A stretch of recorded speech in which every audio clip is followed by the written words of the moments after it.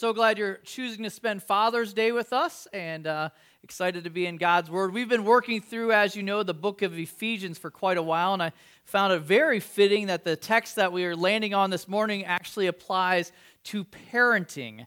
And so we've been, as you know, talking through this series and looking at kind of our response to our new identity as sons and daughters of God being exposed, and a lot of that has had to do with being led by the Holy Spirit. And last week we talked about what that meant for the marriage and the home, and now this week what that looks like for our kids. And I would suggest that we have a decent amount of work ahead of us if we're parenting and raising our kids. In fact, I was reading this week an article that was put out by the Minnesota Crime Commission as they were trying to identify reasons for crime. And if this is true in Minnesota, then probably relevant today. Look at this quote from the state-run crime commission. "Every baby starts life as a little savage.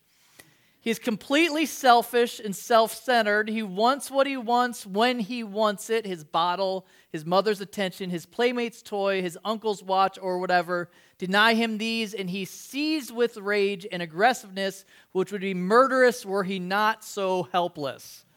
It continues on saying, he's dirty, he has no morals, no knowledge, no developed skills. This means that all children, not just certain children, but all children are born delinquent.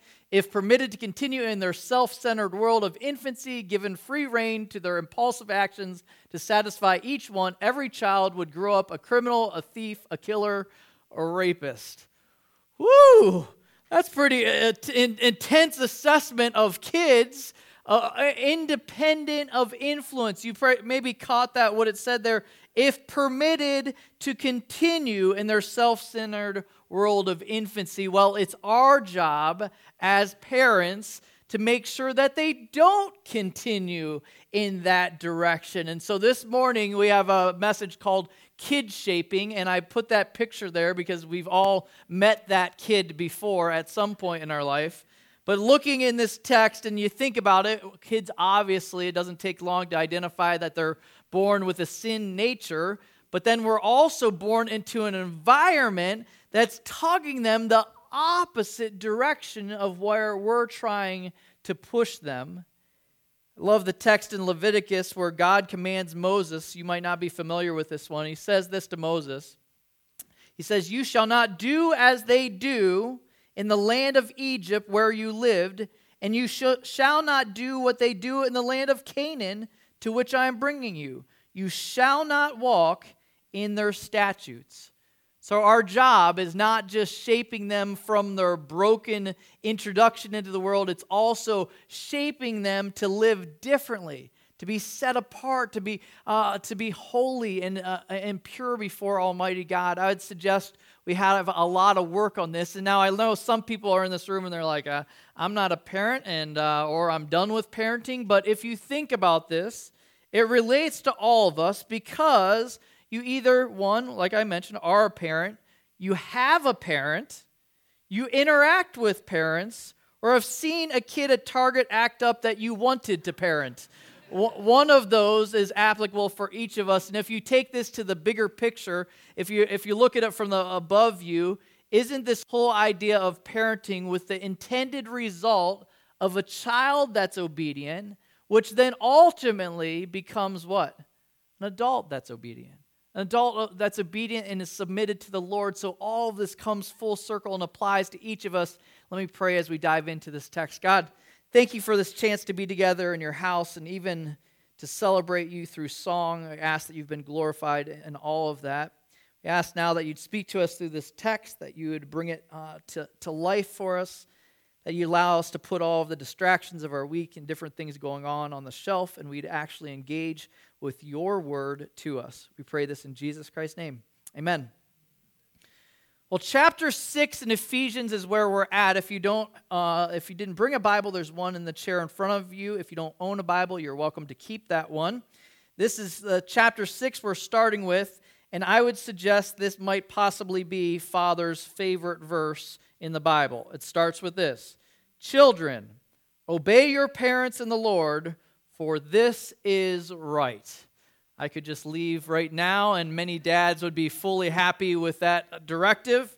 Dads, this was in honor of you for Father's Day, but here's a couple ideas to present as we're breaking this text down. First, the word children that's presented there, I found this interesting. It's the word tekna in the original text, and then it's not talking about children of a specific age, but of all ages. Very controversial there, so it's relevant for really whatever stage a child is in. But to keep it in context with last week's text, it did point to the fact that at some point when a man and a woman leave and start a family together, you might suggest that that's the point where they're no longer underneath the leadership of their parents as they become one flesh. It's known in our culture as the roof rule.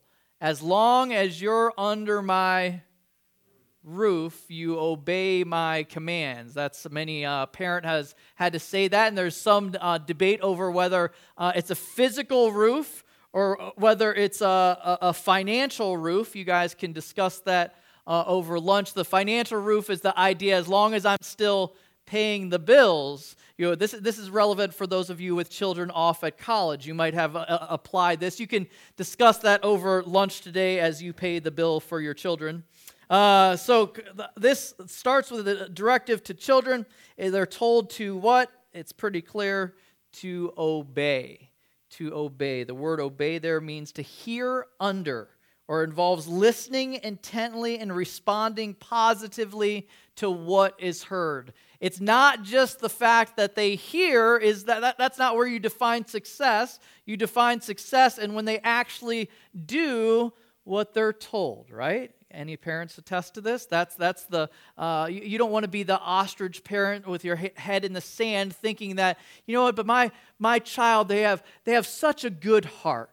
I know they don't ever obey, and they know they have a rap sheet a mile long. But man, they have a good heart. No, obedience is key. There has to be actions that align with heart. That's what he's calling us to. That's the litmus test as to whether or not the standards of your home are actually taking root. It's not whether or not they have a good heart. It's whether or not they are obeying. The caveat we always bring up whenever we're talking about obedience is that it has to be within the confines of Scripture. You're not asking them to do something that opposes Scripture. Kids, if you're in the room, you can say no if that's the case, but it better be clearly found in Scripture. But here's the idea, because it depends, it matters what the instructions are. If it's not complementing what Scripture teaches, that's then up for debate and even to oppose. I was at Six Flags this last week celebrating the kids getting out of school, and it's so fun in our culture. Everything has a graduation, kindergarten graduation, 5th grade graduation. You're like, what is this? I feel like we wait until they graduate college, then we honor them. Okay, but anyway, on a different note, sorry, went on a tangent. I was at Six Flags, and I saw, this was crazy. So a lot of times my kids will all want to stop in the gift shop and propose things that I should buy for them. So what I've learned, maybe dads, you've learned this, is I don't even go in. I just wait outside. Because they know the answer. If I'm outside, I'm like, no, I'm not going in there and buying that. We're not doing that. So I wait outside. Well, I was watching in the outside of this gift shop, this little kid come running out with their hands full of all of these toys, and the mom running after them was like maybe a 9-year-old, 8-year-old, and the mom saying, stop, we haven't paid for any of that. You're going to get in trouble. And you see the mom pause to see if any alarms are going off, and when no alarms went off, they both disappeared into the crowd with this handful of a ton of toys. I was like, so the instruction needs to be, what does the text say? In the Lord. It needs to be in the Lord. It needs to be directed from a biblical source. It's not just any direction. It's biblical direction is key. So here, in the Lord, and really that answers the question that every kid asks. What does it say? For this is right. What does a kid typically ask the parent? Mom, Dad, why do I have to do that? Anybody have to deal with that with your kids? Why? Well, what do we as fathers typically say? Because I...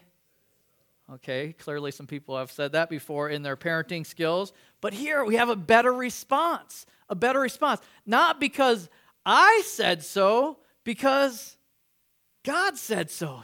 Yes, it's even bigger than me. Like, it's huge. Like, God is telling kids to be obedient to parents. This is the system that he put in place, that we as parents would stand between the gap between God and them and help them navigate what it looks like to obey. So when they're obedient to us, in fact, they're being obedient to God.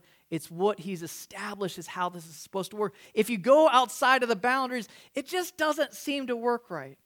My family has made the mistake of making purchases at IKEA before, and if you get them home and it's in one box, and every once in a while I'll decide to blaze my own trail and try to figure that thing out myself without their Swiss directions, and guess where that ends me? With lots of leftover parts and something that doesn't work very well. But you see, the key is you got to stick with the program. When he's established, when the Mr. IKEA makes these things in his whatever shop, like he's coming up with those, he's got a plan in place. You either follow the plan or you butcher it. The same is true here. Children, obey your parents. This is right. I wanted to end this little section with one little reminder for us, because a lot of times parents will be like, yeah, that sounds great, but my kids don't obey. My kids don't listen to me. I tell them to do stuff, they kind of ignore me or do their own. But here's the thing. What happens when a sports team is doing really poorly? Who gets fired? Coach gets fired, right? Coach gets fired. We as parents have to take responsibility for our children's obedience. We have to take responsibility for implementing a system within our home where obedience actually happens. That's our responsible as coach within the family. So that's the charge, obedience. And he has a second piece to it. You see it there in verse 2. So called to obey and also honor your father and mother. Obey relates to actions. Now, honor has to do with attitudes. Anybody feel and sense that even in your own home? It's one thing to get them to do it. It's another thing to get them to do it with a happy, compliant heart, right? That is what I would suggest is the hard part. But again, that's what we're called to. Raising children with the right attitudes and with the right heart behind it. But we're fighting a culture that is sending the message that parents are obsolete and waiting to just be something to be dealt with. At some point, you'll be done with dealing with their ignorance. If I watch one more Disney show or sitcom that presents a dad as a moron, I'm going to jump through the screen and punch somebody. There's violence from your pastor. But here's the thing, that the reason I bring that up. Like he's calling us for them to honor, because we are called to be honorable. We want to live a life that's worthy of honor, a life that's above reproach, something that's worth them directing their honor to us. He calls us to that. It's not just a suggestion. It actually, the reason it's in quotes is because it's found in where? The 10 Commandments. It made God's top 10 list. This was a really big deal. He's quoting the Old Testament and saying that it comes along with a promise attached to it, benefits. Look at it as it continues. This is the first commandment with a promise, that it may go well with you and that you may live long in the land. Two simple parts there. There's a promise that says, man, if you do this, it will go well with you. That's the idea of the quality of life. The idea that if you obey your parents, you will miss some of the potholes that they accidentally stepped in their upbringing, right? Parents, don't you feel like that when you're trying to communicate to your kids? You're just like, oh, I'm telling you this because I know. I've experienced this. That's what he calls us to. Similar, all of this, I want to pause and have us keep going back to our loving Heavenly Father as we're trying to relate maybe people that aren't parenting right now. What does he call us to? He calls us to obey him because he knows better than we do. Similarly here, it says that it's going to go well with you and that you'll live long. I was reading all different kind of commentaries to be like, well, what does that actually mean? What's the Greek on that? What's the hidden meaning there? Guess what it actually means? You live long. I don't know how else to interpret it. That's what he's saying. I don't know, maybe you don't die sooner because of your disobedience. I don't know, whether you live your full life out. I'm not sure exactly, but that's the promise that's attached to it, is you'll skip a lot of heartache by missing the things your parents have learned from, and you will live long. Those are the promises that are attached to honor and obedience. Then it moves to some directives for us as parents. Fathers, look at this first word here. Who's he talking to? Fathers, do not provoke your children to anger, but bring them up in the discipline and instruction of the Lord. So he does address it to fathers, but it actually uses the word pateros, which in other places in Scripture is actually used to refer to both parents. Well, I'd lean towards that interpretation. It's a charge for both parents not to provoke their children. But this idea of provoking was a completely new concept in that culture. You see, under Roman rule, they had a thing that was called patria potestas, which means power of a father. Basically, it was like a father dictatorship within the home. The children did exactly what the father said. The reason why is because the father had complete authority over the child at that point, even to the point of determining their life. They were allowed to sell them as slaves, cast them out, or kill them based on disobedience. Whew! Can you imagine if you had that weight over you? So these parents aren't thinking, well, if the kid wants to obey, I want to make sure I don't want to provoke him. They're like, no, I'm going to sell him if he doesn't obey. So in this culture, these were new ideas being presented. This idea of don't provoke. But if you think about it, just from a practical standpoint, just think through it logically with me. If you provoke your child towards anger, what are the chances of them continuing to follow your parameters once they're outside of your home, once the fences have been lifted up? Are you kidding me? That's not going to happen. Those of you that have been provoked before, what does that move you to? You're like, forget this, man. I'm just counting down the days until the fence is lifted. And then guess what? I'm done with your rules. I'm done with your ideas, your plans. So that's the challenge that he calls us to. Do not provoke your kids to anger. Trying to formulate a list of some different things that we do to provoke our kids to anger. You could probably come up with your own list. I jotted down a couple of them. Ways we can provoke. First one, maybe you're like me, guilty of this. Too tough with our kids. Either yelling or harsh or easily angered, losing your temper. These are things that have the potential to what? Provoke your kids, make them bitter, make them want to oppose you at every angle. Too tough, not affirming. I think that's a big one. Not ever affirming, never looking for opportunity to affirm or encourage. You're constantly looking things to point out where they're blowing it, but never celebrating it when they get it right. That's what we have to be so cautious. We need to be on the hunt for things to celebrate that they're doing well at. We're going to catch them doing right. Like a bank account needs to be deposits and withdrawals. How about this one? Another way that we provoke our kids is being overly restrictive. I don't know if you have a home like that you've fostered where there's just so many rules, and if you were to ask, why is that rule there? You'd be like, I don't know, it's just the rule we've always had. If you can't answer the reason why, maybe the rule shouldn't be there. That's a good way to provoke your child. A near cousin to that is overly restrictive, also overly protective. Well-meaning parents are very vulnerable to this, being overly protective, trying to keep their kids from experiencing anything with the potential of harm. But how do we often learn the best? By messing up, right? We don't want to create an environment. We want to create an environment that sharpens their ability to resist, that sharpens their ability to survive. We have to be careful of not keeping our kids at home in overalls with no decisions to be made. Nobody caught that. Okay, so overly protective. How about this one? Achievement focus.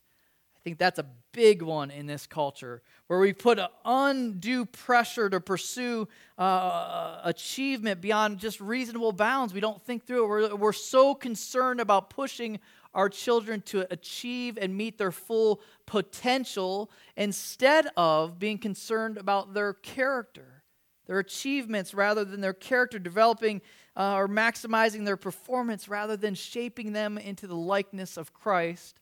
All of these things have the potential to foster an environment where rebellion takes place. This is words from Scripture. He's tried to keep it simple, tried to keep it concise. Don't do things to provoke your children's anger.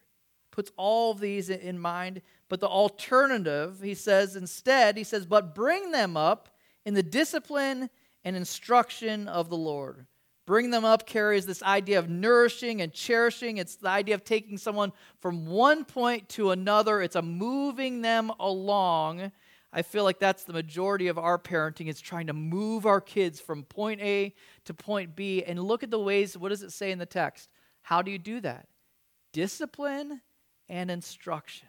Discipline and instruction. What is discipline? Discipline, we all know what that means. The idea is consequences when you go outside of the parameters that have been established. In a culture that's fairly children-centric, we want to be so cautious when we talk about this because we don't want to do anything that damages our delicate little flowers. But if you think about it, discipline is key. That's what God does even with he says, out of love, he disciplines his children. The same for us. We either get this discipline thing right, or the society has a prison system to help with it later on in life. One way or another, they will be disciplined. I would much rather it be me putting the parameters in place. It's interesting, Stephanie Ross, who works in the office here, was telling me a story this week as we were talking about discipline. She said that her dad, before she'd go out on a date with a guy, would tell him he would pull him aside and say, hey, I want you to have a fun night, but just know anything you do to her, I will do to you later. He also would say, and I'm not afraid to go back to prison. And so words for parents with their child's date: clear boundaries, clear consequences identified for both parties. This is a key for those of us that are disciplining our kids. So discipline's one part of it, and then instruction. We want to foster homes where there's open conversation about everything. Because one way or another, our kids are going to learn from somewhere, right?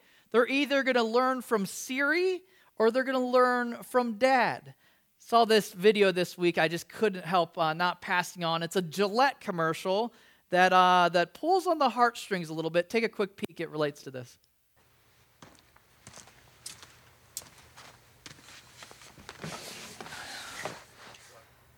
Oh, donc là, être père, c'est un défi. Elas se perdem na tecnologia. Aujourd'hui, tout se passe sur Internet. Su teléfono, comunicarse con sus amigos. You know, they have the world at their fingertips. Do your kids come to you as much as you went to your dad? No.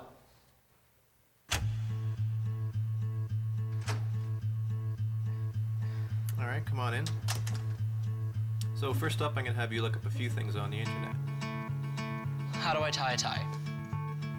¿Cómo preguntar a una chica cuándo salir? Hey. Comment est-ce qu'on se rase? How do I fry an egg? Ah.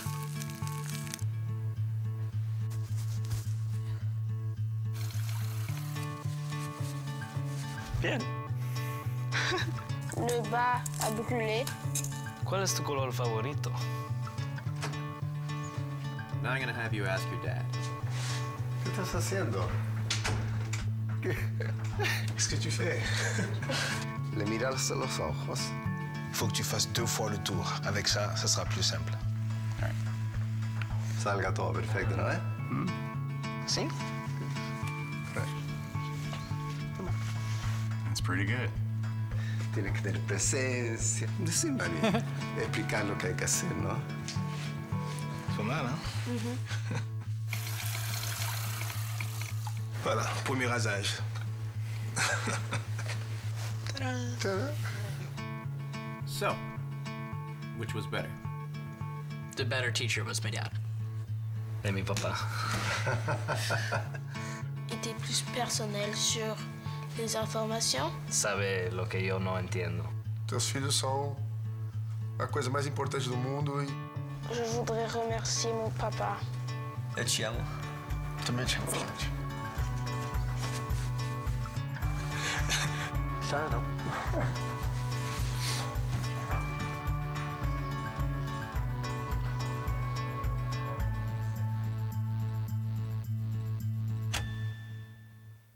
All right, I'm not going to fault any of you for crying at a Gillette commercial right now, because I am guilty as well. For that, you get the idea that's presented there, that it's something that's part of God's design. God designed us to be the ones that are passing it on to our children. It could have just as easily been a mom in that commercial. The picture is this: we were designed to pass on. The one hope for following Jesus Christ for our children, obviously God can intervene, but the one design that he's put in place is for it to be passed on from one generation to the next. For us to take what we've known, what we've learned about following him, and passing it on to the next generations. If parents don't raise their kids with kingdom values, their kids are going to get their values from somewhere else, the culture, the media, or their friends. I would rather have them ask Dad. I'd rather have them ask Dad.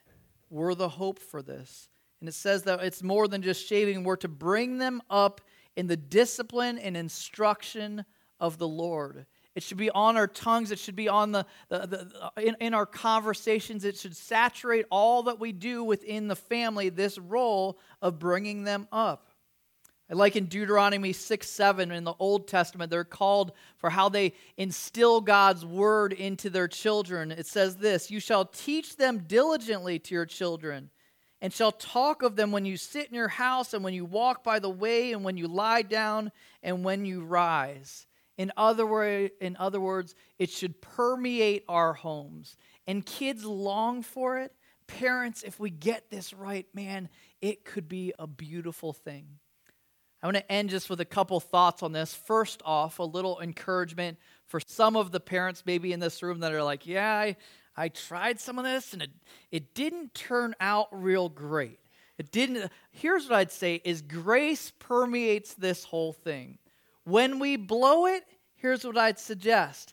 Acknowledge, you know what, I didn't do so great. You know how many times I got to go to my kids and be like, man, I'm sorry, Dad was being an idiot. I shouldn't have done that. Like those should be things that we're comfortable saying. And here's the other reminder, is just because we've done it right doesn't guarantee that our kids are going to turn out perfectly. It's not a guarantee. Some people are like, Scott, but I've read Proverbs 22:6. Train up a child in the way that he should go, and even when he is old, he will not depart from it, right? You've heard that. But where is that found? It's found in the book of Proverbs. The book of Proverbs, the whole idea of a proverb is it's a statement about how life generally works. It's not a guaranteed promise. There's a difference between it. It's generally, so if we implement these things, the likelihood of turning out kids that end up in the agape choir is high. Like that's going to be a strong possibility that they'll turn out all right, but it's no guarantee. It's no guarantee. I was listening to a pastor this week that was speaking on a similar topic, and he was saying, he's like, for parents that beat themselves up too much over this, look at Adam and Eve. They were placed in the perfect environment. They had the perfect father. They didn't have a sin nature. They weren't what Minnesota came up with. They were brought in perfectly. They had all of these things perfect, and guess what? They still rebelled. They still went their own direction. You see, our responsibility is to take ownership of our part in this. We do our best. We try to raise them up. We try to establish a household where obedience and honor is expected. We try to intentionally avoid doing things to provoke our children to anger. But then ultimately, you know what we need to do best on this? Is be on our knees, asking God to work in our children's lives, to do the work that we can't do, that only the Spirit can do in a child's life. These are the parameters that he put in place for the family. I would suggest they're good ones. They're good ones. They're with our best interest in mind. Let me pray for us as we conclude. God, I thank you so much for your word on this, that it's not my ideas or my suggestions up here, that it's literally you speaking to us through the Apostle Paul, specific words and challenges for us as parents. I pray that you would give us the strength to live this out, that you give us the grace for when we blow it, that you'd stretch us and grow us in this area. God, as children of yours, that we would get the obedience thing right, that we would grow in this, that it wouldn't just be for our kids, it would be for ourselves as we relate to you as a loving Father. Thank you so much for your patience with us, God. We love you in Jesus Christ's name. Amen. God bless you guys. Have a wonderful Father's Day. Let's chase after this parenting thing if it's relevant. If you're not a parent, let's get this figured out between us and God. Amen. God bless you. Have a great Sunday.